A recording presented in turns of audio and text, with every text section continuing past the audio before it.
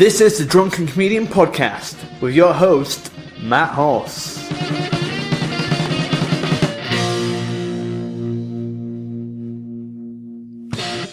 Hello and welcome back to episode 3 of Drunken Comedian Podcast, otherwise known as #DrunkConPod. Yeah, you have to use the hashtag. Hi, it's been a very, very long time. How are you? That's good / bad. But thanks for tuning in again. It's been an embarrassingly long time since I've released a drunken edition of this. And I just want to say sorry for taking a little bit of time. I had hoped when I first started out it would be a consistent thing. But for two main reasons, it hasn't been as slick as I had thought. Firstly,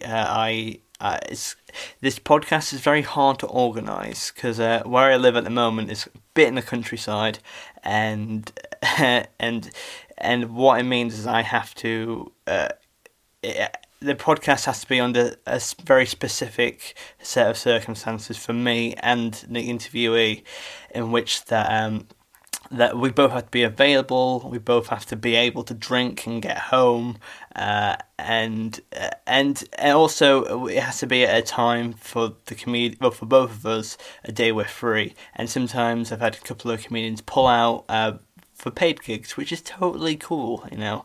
That's a bit of that's been a spike in the wheel. That's why the caffeinated comedians are a little bit easier to record, because it's a bit more simpler.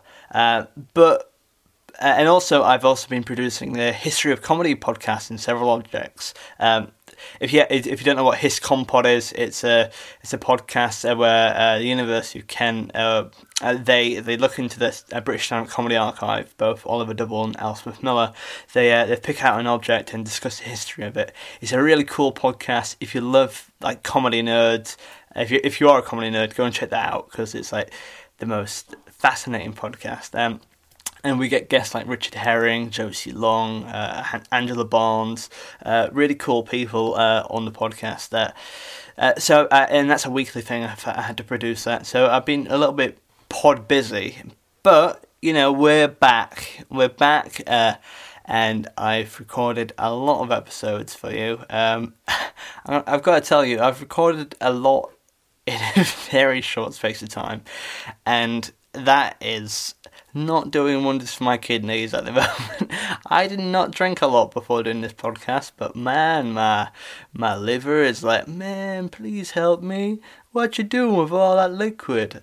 So yeah, there's some episodes which they're good but very drunken. So I hope you enjoy me making it. The thing is, it's not even the other person that's drunken, it's me, and I'm an embarrassment. And the worst thing is editing this as well is the worst. Because you have to listen to every awful thing that you've said. And I mean, just like, not like bad awful, just cringy awful. But I won't ramble on too much longer. I'm very proud to have this next guest on. We're good friends. We hang out a lot of gigs. We've gigged a lot together, and that's Konstantin Kisin. And Konstantin, he's a Russian comedian. Well, he's a comedian who's born in Russia, came over to the UK when he was a teenager, and grew up here. And he is a translator by day, comedian by night, and he's he knows a lot about politics, and especially Russian politics as well. And he actually did feature on Tiernan Duyeb's Partly Political broadcast. So he is a very knowledgeable guy. He has a lot of lovely satire during his shows. And this episode in particular was recorded before his own comedy night called Comedy Tapas. And we had a couple of drinks before the show started, and we just had a chat about a lot of things, about his comedy career, living in Russia, and we also talked a lot about politics as well, because it's obviously quite a very confusing political time. So we chatted about a lot of things, and I hope you enjoy the third episode of the Drunken Comedian Podcast. Take it away.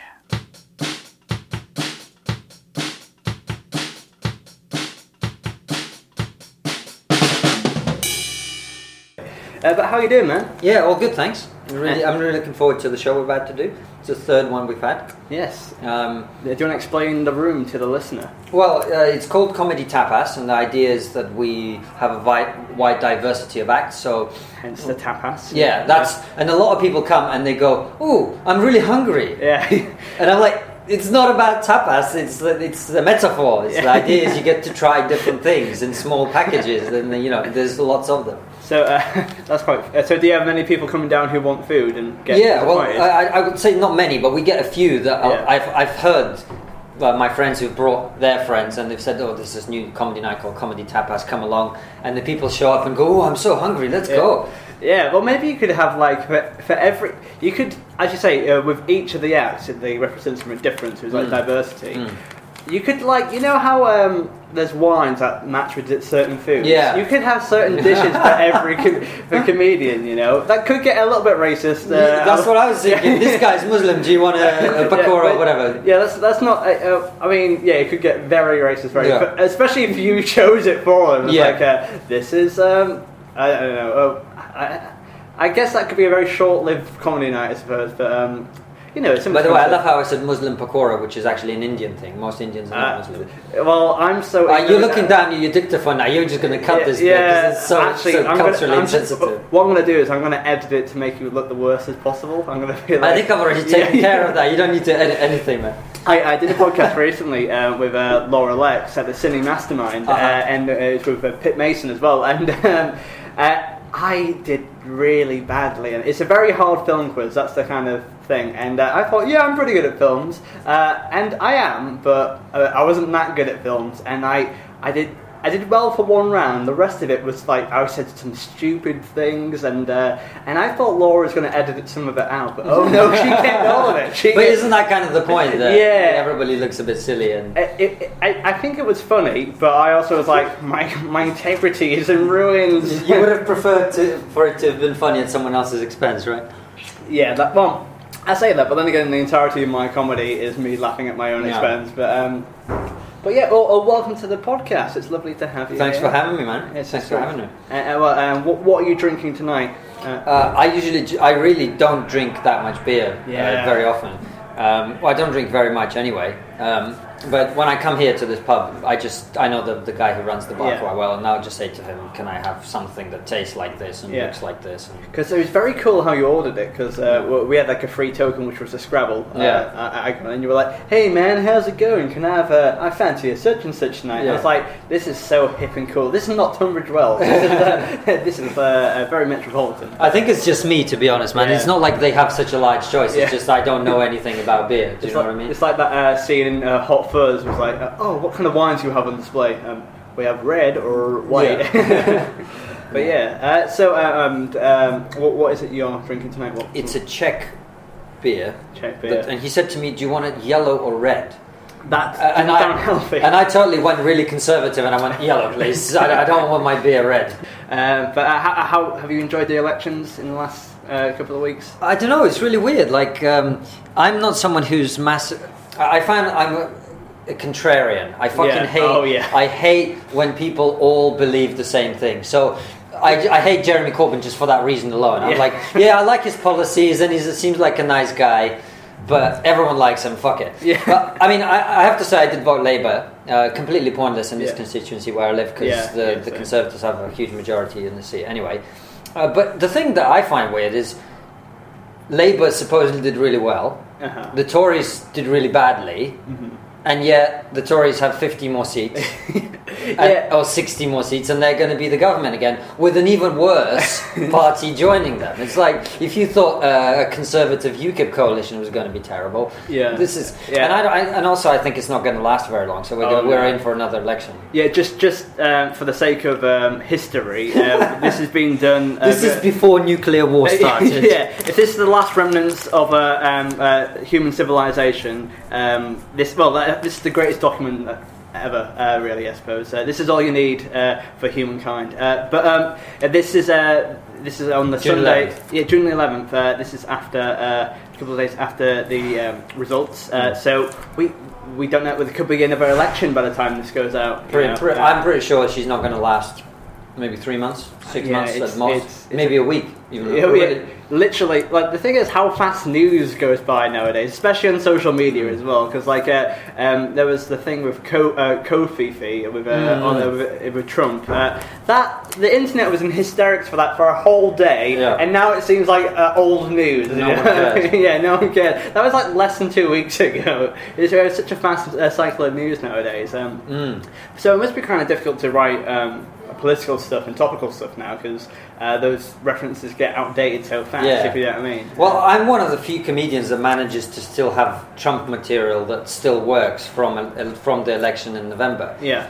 And it's funny, I did a gig at Angel Comedy on Friday, and I got a message through my official page from a guy who was in the audience in America. I don't know if you saw this. I think I saw this. Yeah. And the guy said, I really enjoyed your show on Friday. By the way, I'm a Trump supporter. I was like, finally, I'm reaching my target audience.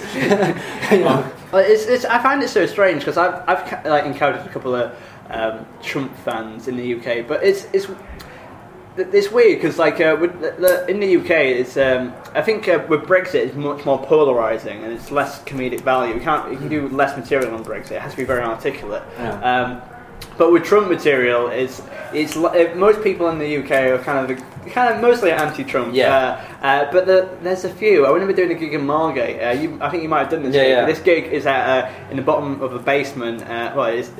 The basement is the bottom. Yeah. It's just in the basement. Yeah, it's in the basement. But it is on the floor of the basement. It's also a metaphor as it is the bottom of Margate. But it's essentially this really small room. It's kind of dingy. It's quite a rough crowd. From what I recall. And I remember one time there was this comedian talking about Donald Trump, and there was this guy in the front row going, well, I quite like Donald Trump. Oh, I want to grab her by the pussy and stuff like that. And it's just like, oh, this is not my crowd. That's what you want. I want to talk about feminism and I want to talk. Good luck. Yeah, I remember one time I accidentally told this on stage on Friday, and I did a gig in Bolton, and I've been trying to write a lot more stuff which I am interested in, but unfortunately, that's kind of talking about like veganism and feminism and like environmentalism, all the fun stuff. That'll go down well in the working man's club. Exactly. And I thought, what material should I do today? I think I'll do my feminist thing. And I went into the top of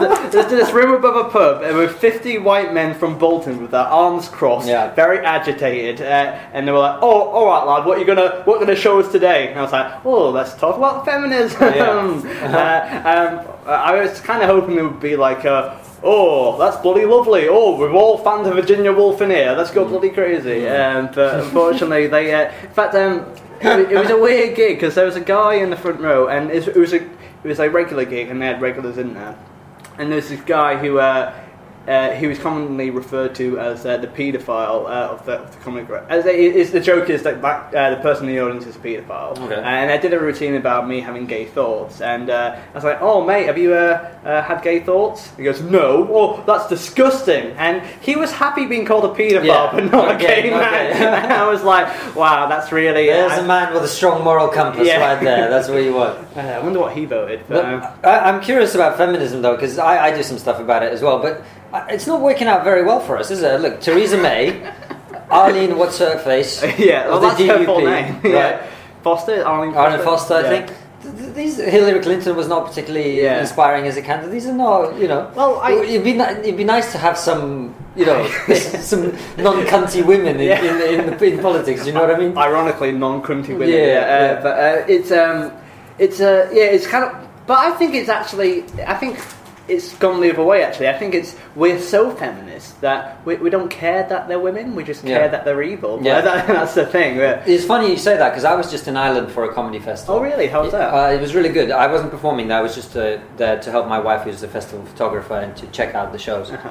It's actually the festival how I started my comedy career. Oh, cool. I went there and I saw like 5 shows a day for 4 days with people, and the way they do it is they have mixed bills rather than people doing an hour show. Okay. So you've got like Dara O'Brien, Adam Hills, Kevin Bridges on one bill, doing 20-minute sets each. That's cracking. And I saw that and I got really inspired. But anyway, I was there. They just elected the first immigrant background. His parents are immigrants, and he's gay. Taoiseach, Prime Minister of Ireland, and they all fucking hate him because he's really right wing. I think. Do you know what I mean? Yeah. And it's kind of a sign of progress that you can hate someone who's gay and the son of immigrants, and it's okay. Just because they're just a twat. Do you know what I mean? Like I think we've really made some progress. Exactly. But you mentioned obviously starting out as a comedian because obviously that's what this podcast is about. So what is this podcast about? You never did tell me. I essentially just ambushed you. You just went, let's have a drink and here's the recorder. Yeah, well, it's more authentic that way, isn't it? But so essentially, this we're just going to chat about comedy and just anything. Really. I haven't had any gay thoughts. Well, this podcast is over. Good night. That's the only reason why I'm here. You know? It's just a vaguely going here. Your wife's away, and I thought I'd just mooch in. But obviously you do some fantastic stuff. I think you're such a strong performer, and I thought I would love to have you on. So so tell us when you were at the festival in Ireland, what kind of how long did it take you to start doing comedy yourself, and who inspired you in particular? Well, I think it's like a combination of things. I think sometimes in life the gun has to be loaded. And then you can pull the trigger, do you know what I mean? So by the time I came to that festival and saw these amazing acts, and of course you'll know this as well, that the top comedians, they make it look effortless. Yes. Right. So you're sitting there in the audience going, I can do that. And then of course when you start doing it, you realise that it's really not like that. It's really difficult to make it look like that.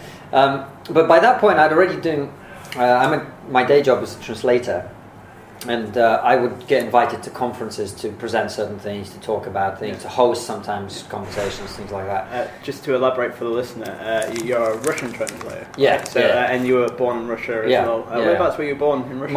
Moscow. Cool. And when did you move over to the UK? When I was about 13. Okay, cool. So quite young. Okay. So you never thought about doing comedy in Russia? No. I never thought about doing comedy in England until I was in my late 20s, probably. Oh, that's okay. Yeah.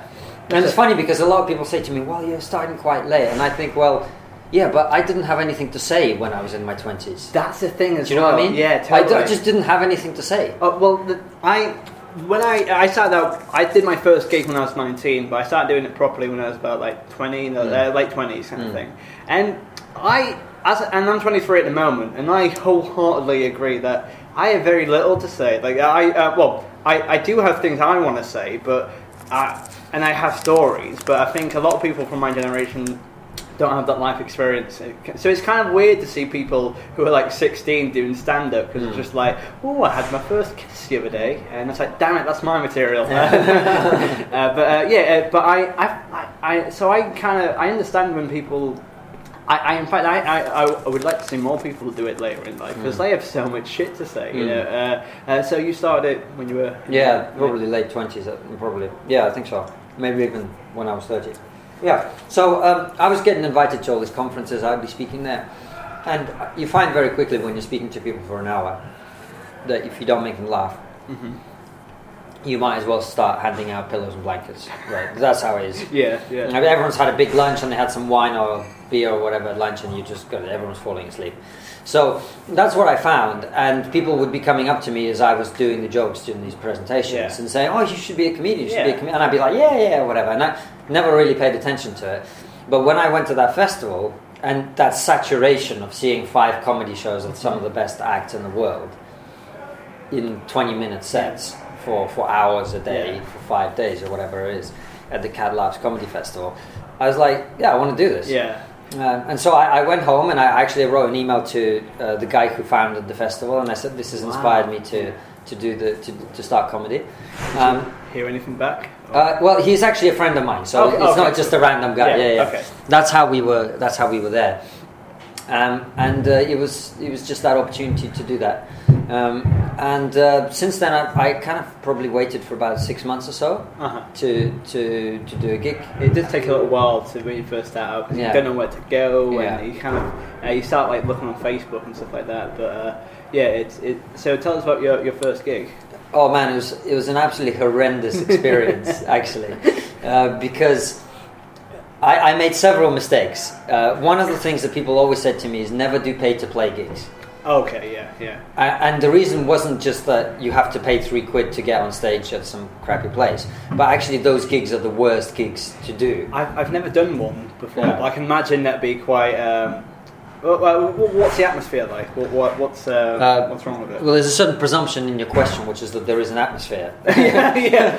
Sorry, it could be lack thereof. Yes, there's very much lack thereof. So basically, imagine not being a comedian for a second. I know it's difficult, but before you... Well, yesterday at the gig, I attended for a whole 15 minutes. All right. Well, imagine that you'd never been on stage and you'd never seen perhaps live comedy even. Like, I probably had seen live comedy 2 or 3 times before I decided to be. It sounds ridiculous. Yeah. Oh, okay. I hadn't gone to much live comedy. And when I had, I'd gone to see some of the best acts in the country, So to me, comedy was like you get on stage and there's 400 people listening and there you are just chatting away, making stuff up as you go along. That's comedy. That's what I thought comedy is. I didn't really think about the fact that people write comedy very carefully. You have to really flesh these things out. But anyway, so imagine my expectations. It's, like I say, it sounds ridiculous. 300 or 400 people, and I turn up to this downstairs bar in the centre of London. There's a stripper pole in the middle of the stage, and there's no one in the audience. And then eventually, with like 10 minutes to go, about 2 or 3 people trickle in, who turn out to be other comedians, who sit in different corners of the room talking to themselves. Now, I didn't particularly realise at the time that they're just rehearsing their material. I just thought these are some seriously fucking weird people. Do you know what I mean? And then, basically, it was one of those places where they pull your name out of a hat. So the running order is random, which, as a new comedian, totally stresses you out even more. Yeah. That's stressing me out now because I'm quite I need to be quite controlled and I need to know when I'm going, so I can control my bladder and stuff like that. It's like a chemistry set of that. Exactly. But so what else happened? So the running order is random. And I ended up going last on the night. So every time the MC was about to introduce the next act, you're like, you're breathing in and breathing out just to go, oh yes, I'm about to go. No, I'm not. And that for 10 times stresses you out massively. But anyway, the worst thing that happened in the gig was that all the comedians before me had been pretty much the comedians we were talking about, people who don't really have much to say. So what they do say is rape, pedo... the shock stuff. And they're not even shock comics, they're just shock people. Because you don't know what else to write. And you see, this is edgy, this will be funny. And I do a gig in Newcastle regularly called Long Live Comedy. And it's one of my favourite places to try out new material. It's the longest running night in Newcastle. Open mic night in Newcastle. And... The issue is that loads of students come to do it, and lots of people trying it for the first time. So we get some really cool people doing it. We have some like pro comics doing new stuff. But you also get the people who are absolutely just absolutely crazy doing it as well. I've seen so many just abortion jokes, a lot of rape jokes, and the thing is. It kind of like, particularly, there's lots of comedians at the back as well, so they would generally get a laugh for it, but the laugh is at the comedian. Because the comedian's quite inexperienced, they assume the laugh is, it's a laugh, I'm doing quite well here. No, it's, and I've seen a whole set of this guy dying on his arse, and he's trying to be, but he's got that kind of cocky flair to it, because there's this guy at the back called Cal, and Cal is he's a professional comedian, he was on Britain's Got Talent, and he was laughing at the guy quite loudly and quite openly because he was saying some outrageous stuff. And the guy thought he absolutely smashed the gig because of it. And I think I remember him saying, this might be another comedian, but it was on the similar kind of vibe. He goes, right, mate, if you think it's so funny, why don't you come up on stage and do it yourself? And Cal was like, I'm not going to respond to that, but I was comparing, so I'm going on stage like, the person you just insulted, that's the guy I'm pretty telling me, he could smoke you under the water, my friend. I mean, when you start running a night, and you'll know this even better than I do, you kind of realise how delusional a lot of comedians are. And we all, I think, attempted into that. And I had some very good advice at the beginning, which is the slower you go, the further you'll get. Which was really good for me. But I see all the time people who are applying for a 20-minute spot when they don't even have a 5 that works. But it's I don't know, like, I've been kind of wondering about this a lot myself, because as a young comedian, I did want to go fast. Well, the instinct is to go as fast as possible. Yeah. You want to get there, but obviously, I think skill does take time. Yeah. So I do understand where people do apply. I've seen comedians who can barely hold down a 5 spot apply to close a night, and it's like that doesn't quite work like that. But again, there is delusion.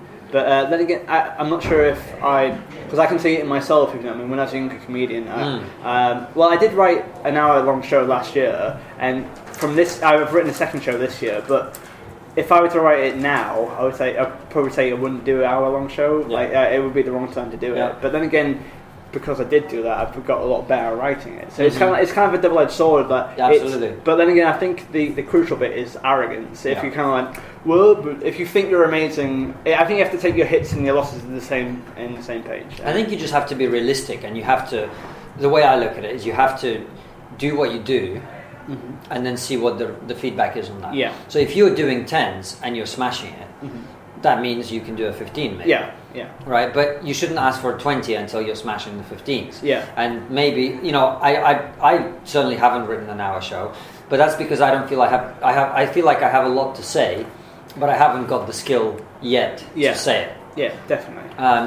And so that's what I'm kind of working on. I'm not even that concerned about having a 10 or a 15 or a 20 or a half an hour set. Yeah. I'm much more interested in what is my skill level right now. Mm-hmm. Yeah. Anyway, coming back to the first gig. So there was a sequence of these guys, as it is guys, doing this Were child. They white guys? Yeah, fucking white people, evil. Yeah, they're the worst people. The worst people ever. Absolutely. But they were doing this stuff, and I made the mistake, being quite new to the open mic circuit, sitting in the front row. Oh yeah. And bringing my wife with me. And so my wife is sitting there listening to these 9 guys doing paedophilia jokes through the night, and I'm just cringing on her behalf more than anything else, because I'm like, I don't give a shit. But I know for her it's very unpleasant, and she's also someone who's very visual, so when we say all these things, she's seeing them, and it's really unpleasant. So by the time we got to the 9th guy, and he did a particularly bad child rape joke, I involuntarily shook my head. Yeah. And since he had no response all night, that was like the most response he'd got. Yeah. He picked up on it and he went, "Oh, you don't like that?" And I went, "Yeah, not really." And he then decided that I'd heckled him. Okay. And he tried to headbutt me after the gig. What? Yeah. Can you? So it wasn't during the gig, but after the gig. No, after the gig. So I went on and I did my 5 minutes. To complete silence, because the room was so fucking tense by that point. Irrespective of whether I was funny or not. It was never going to be funny after that. Because he when he came off stage, he then from the audience called me a cunt, and the whole thing, it went like that. No. And then after the gig, he said we have to have words. Oh man! And then tried to headbutt me. Interestingly, he missed. Like, how do you miss a headbutt? I still don't understand to this day. But that's what happened. And so for another 6 months after that, I was like, I'm not sure I want to do this comedy thing. God. That is a visceral first gig. Yeah.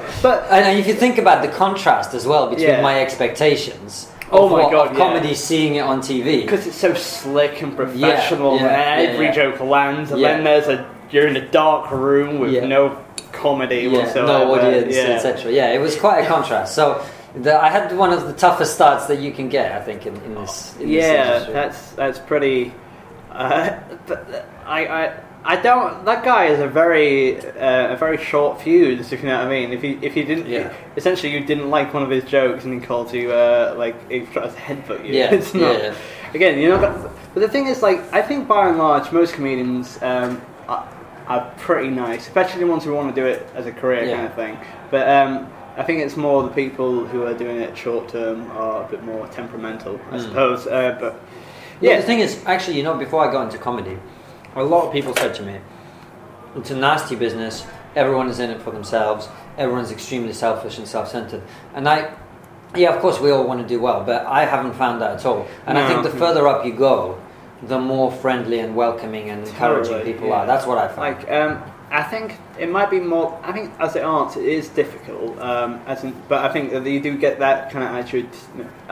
This is me totally speaking from no experience, but like it's a stereotypical thing from acting and stuff like that. And but with comedy, I think because it is a hard thing, and I think it is a very mentally quite a straining thing as well. So I think everyone's always really nice, particularly they say never meet your heroes, but my heroes are comedians, and every single one of them I met have been just the nicest people. Yeah, if you know what I mean. And very encouraging and friendly and.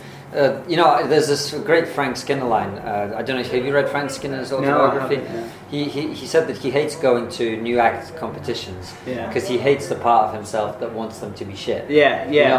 And I have found that I don't, at least when speaking to people, I don't find that they see me as competition. Maybe it's because I am shit and there's no worry. But I just get, like, I did your gig a couple of weeks ago in Rochester, and Adam Bloom was there. And Adam Bloom my God, he's been on Mock the Week, and we were just sitting there chatting for a good 20 minutes, and then afterwards, he asked me how I'm doing, what's going on, etc. And he was very encouraging, and he said that, I really think that you'll do well with this because you're outgoing and all this, and he didn't have to say that. He could have just sat there and been friendly without. And I just find that most people are very, very encouraging. I'd say I met Adam Bloom, and I didn't realize how much of a big fan I was because I became like a stuttering mess. It's the first time I cringed so hard that night because I literally said because it was Adam Bloom. I was like, oh my God, it's Adam Bloom in my head, and then he went, oh hi, I'm Adam. What's your name? And this has never happened to me before. But I was like, I'm Adam. I mean, I'm Matt. And I kind of. I want to be so much like you. I've got the same name. I genuinely said that, and the thing is, like, I didn't realize I was so nervous because, like, I do like Adam Bloom, but I didn't realize how much I liked him because I was just a stuttering wreck. Again, he was really nice, and it was again like. Even Tiernan was there. Tiernan Douieb was doing his preview, and he's always had the time for me. And I'm also friends with Mark Thomas as well, and he's always been there to have time for me. And he's a big comedian as well. Like, so it's I've always and I heard a story where particularly in America, in New York, that they had people like Jerry Seinfeld talk to open mic comedians to tell them how to work their stuff better. Isn't that so nice? Yeah. That's a caring community. I've had people who have no reason really to do it, but maybe they've opened a night at a big club that I'm doing an open spot at, and then they would intentionally stay to watch me so they could then give me feedback on how to improve. Yeah. So I think it's a very friendly, very encouraging kind of place. But it's good to when you find friends as well. Because it kind of makes. I realise that because comedians are so focused with goals, they're trying to get somewhere all the time. Particularly if you're open minded comedian, you're full of doubt. I don't know. Hopefully I'm gonna do all right on it, but equally we don't know. If you know what I mean. But what you got to enjoy more is the journey and each gig and chatting to people and meeting new friends. So that's. You got to enjoy that part of it as well. So, I thought I've written some general podcast questions. I thought can I try some out on you? Yeah, of course. Okay. So number one, describe your act in 3 words. Funny Russian comedian. Okay, you had that. I had to put the funny in. Yeah. Well, if it's just Russian, What is the worst gig you've done? I think we've talked about this. Parentheses, we're excluding headbutting comedians. Have you ever I did a gig up in Edinburgh last year. Was that part of the festival? Or? It was during the festival. And it was, interestingly, it was a gig called Around the World, which is, the idea is they get comedians from other countries. Okay, doing 10 minutes each. And this was just after Brexit. Oh yeah.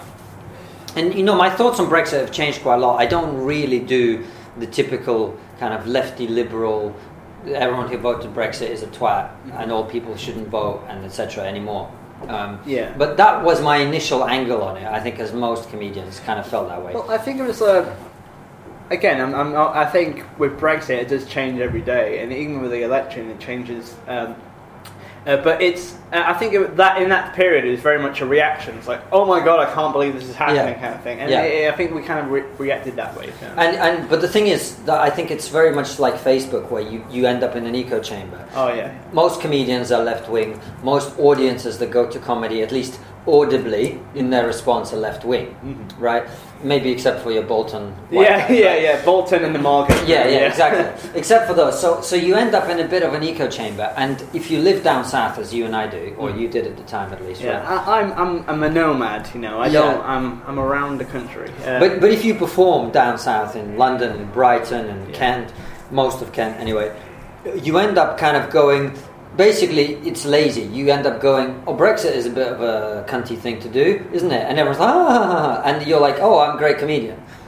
When you go up to Edinburgh, you kind of find that the country isn't quite with you on that particular position. Yeah. And so anyway, I went to this gig, and I was standing in the back as the room was filling, and this crowd of women from Yorkshire, interestingly, in their 40s, all quite overweight, all in their 40s, as I say, like like they're a kind of very certain type of person. Yeah. On a hen night, walked in and took up exactly half of the room. Yep. And the guy who was emceeing absolutely smashed it, because he was doing fantastic dick jokes and all this kind of thing, and they were really going for it. Fantastic dick jokes is my act in 3 words. Yeah, well, he was better at that. He was dirtier anyway. Sorry, he was a lot dirtier. All the acts are dying, hardcore. Okay. And they're good acts. I mean, really good acts. I won't name names, but people are not doing well. It's going really badly. It's a hard room. Yeah. And I'm watching it, and I'm thinking, oh, maybe. Do you know? I don't know if you have this feeling, but sometimes I can go two ways. If I'm let's say I'm third on in a gig, and I'm watching the first 2 acts dying, my brain can go in 2 ways. One of them is, these guys are shit. I'll be great. Yeah. The other way is, oh fuck, this audience is really hard to play. And in that particular moment, I don't know why, my brain went, oh yeah, I'm great. This will be fine. Yeah. So I go on stage and I'm doing my stuff, and I'm not getting very much, because they are quite reserved anyway. And I don't do much in terms of dick jokes. Yeah. And then I went into the Brexit stuff. Okay. And the room goes silent. Yeah. And a couple of minutes in, just out of a general frustration, I'm like, did all of you vote Brexit or something? And the silence gets even quieter. And then this head hen, like clearly the main one there. The main cooker. She goes, yes. Oh, man. And then... And I managed to kind of pick it up from there and be a bit conciliatory. But it was a really fucking hard gig. And it just felt like... It was such a rude awakening. Yeah. And for me, actually, I think it was very good in a way, because I kind of realized that if you want to do comedy, if you want to talk about these controversial things, you have to find an angle. Yeah. Well, you've got to go one of 2 ways, I think. You either have to just say, fuck everybody who doesn't agree with me, and you do your own thing to your own audience. Or you have to find a way of talking about these things in a way that everyone can relate to. So, for example, I take the piss out of Donald Trump. Yeah, I had that thing I told you about where Donald Trump supporter enjoyed the show. Yeah, but that's kind of what you're trying to do. Yeah, that's exactly, you've hit the nail on the head there, because it's again, Brexit's more hard to kind of negotiate, because it is a very you have to tread lightly with it as well. But then again, equally, if you are I think it does depend on your persona, because if you're a comedian that goes, well, fuck you guys, I'm going to say what I want, it works for you. But again, some comedians who might have articulate, but you need, if you're going to talk about Brexit, it has to be somewhat articulate. You can't. I think like people do it in like it needs it needs explanations, stuff like that. I saw a preview of Stuart Goldsmith's show, and he has this great bit about Brexit, but it's based off Brexit, but it's not about Brexit, if you know what I mean. So it's. I think if you don't insult the people who voted to leave, I think it's. It's about finding a way that you can negotiate with everyone's having fun. And comedy is about unification with your audience as well. So. And I think it's also about realizing that you are not the most intelligent person in the room necessarily as a comedian. Do you know what I mean? Like, I used to do this joke when Brexit first happened about how I used to say, these people are worried about immigrants stealing their jobs, but now that we've had Brexit, it's fine because there won't be any jobs to steal. Yeah. But that hasn't actually proven to be right. Yeah. The economic impact hasn't been so bad that we have no jobs to steal, or no jobs, to be filled. Yeah. So I was wrong about that, and many of the people who voted for Brexit weren't. So I think it was a wake-up call for me to kind of go, well, maybe I don't know everything. Yeah.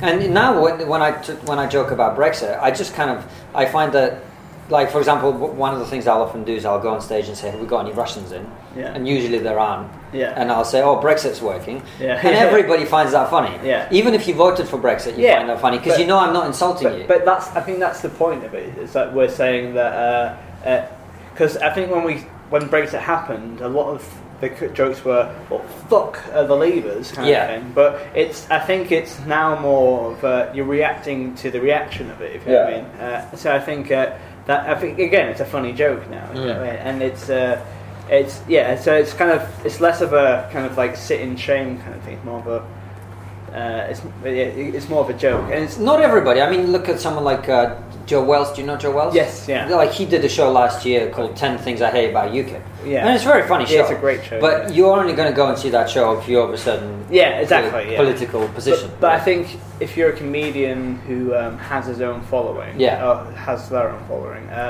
is that well done, well done. The inner feminist is jumping out there. Well, in all fairness, I was speaking from Joe's point of view, if you know what I mean. I'm making the point broader as well. I'm going to edit that out to make it sound great.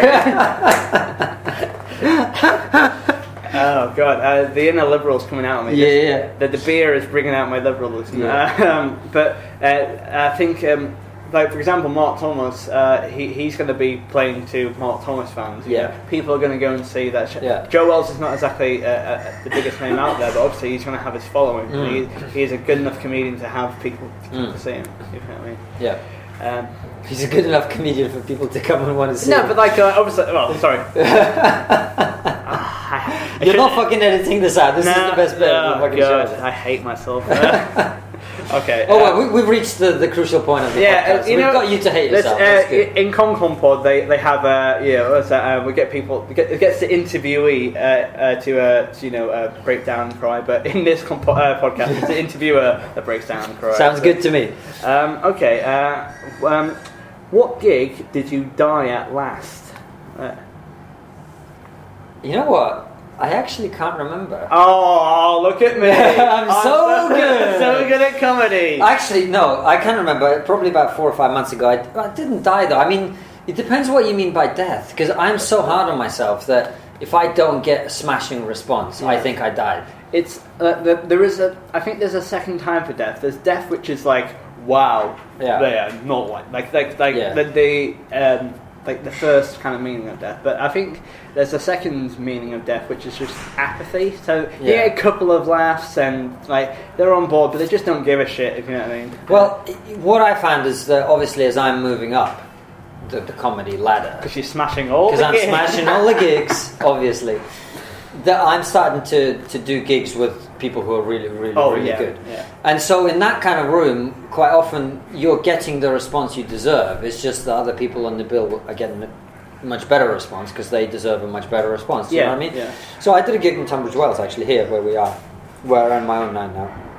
And I mean, the lineup was very strong. And so I just didn't do quite as well.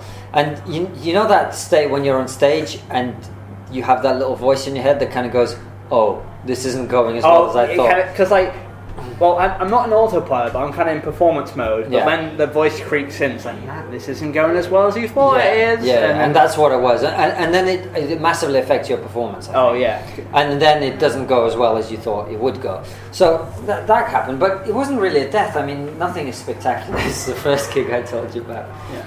Nothing quite like that. Okay, that's fair enough. Here's a double track question. Where do you see yourself and politics in the next 5 years?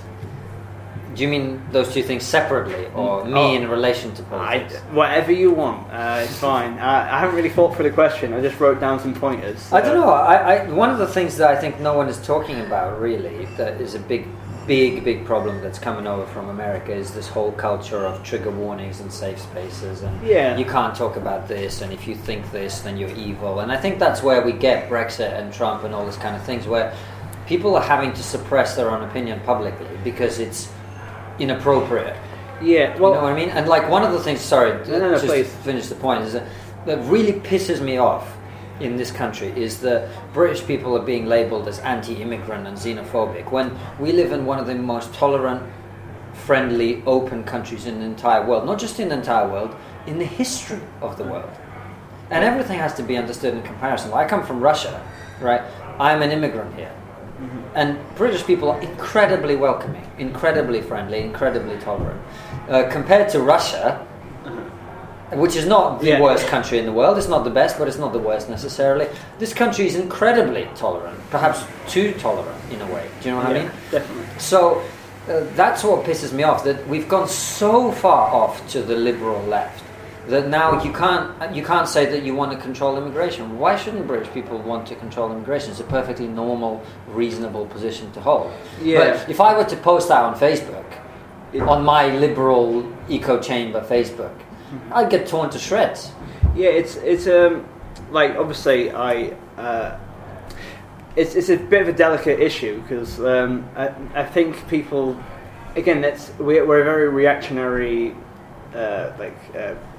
time, especially liberals are quite like, oh, that's a thing which I disagree with. I'm going to just... And there's different ways of responding to it which isn't necessary, if you know what I mean. I listened to a podcast with Adam Curtis, who is a British documentarian, and he essentially talks about individualism versus collectivism. And I think that's got something to do with offence and how people see things. Because what he's saying is that in the last 50 years, well, for long times in history, we've been dedicated to a cause, like either religion or if you're for a political movement, like if you want, we've kind of dedicated our lives to a certain thing. Yeah. But in the last couple of decades, we've had individualism where we've had to express ourselves. We've made ourselves important, and I haven't really thought about this through entirely, but I think it might be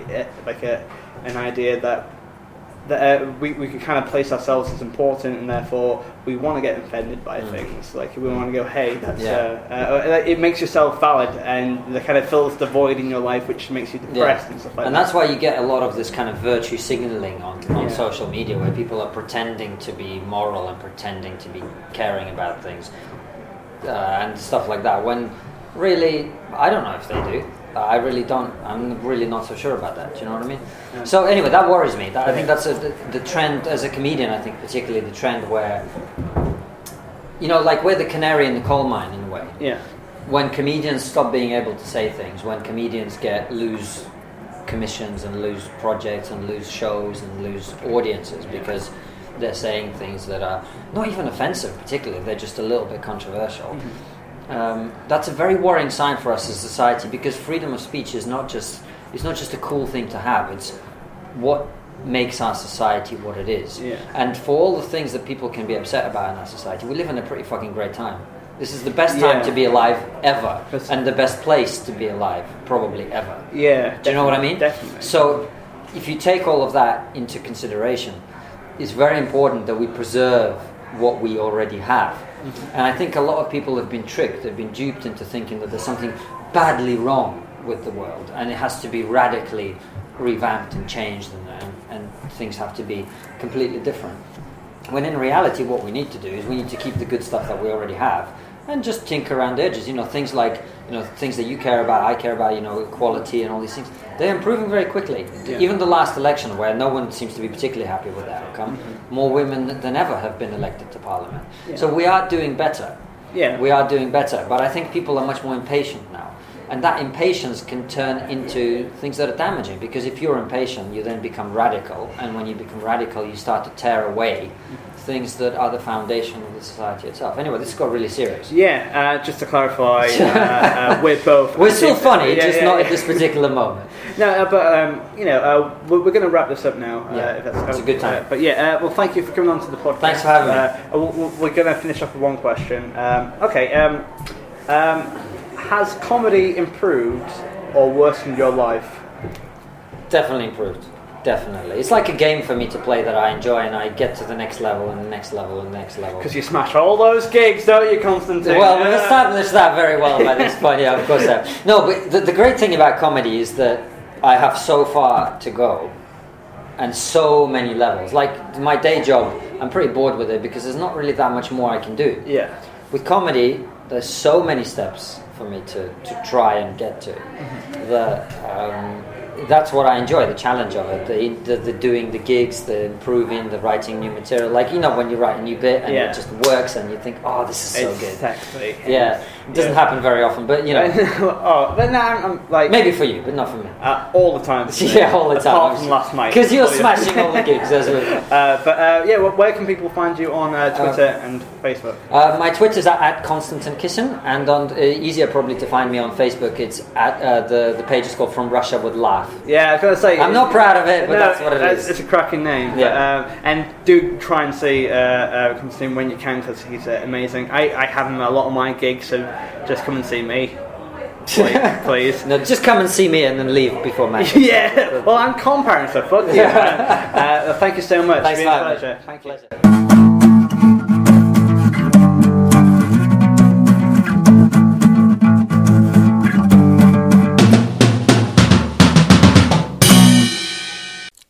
And that was Konstantin. Thank you so much for coming on. It was a really fun episode. There was bits which it did get quite serious, and also like Konstantin, I think he's quite a liberal dude.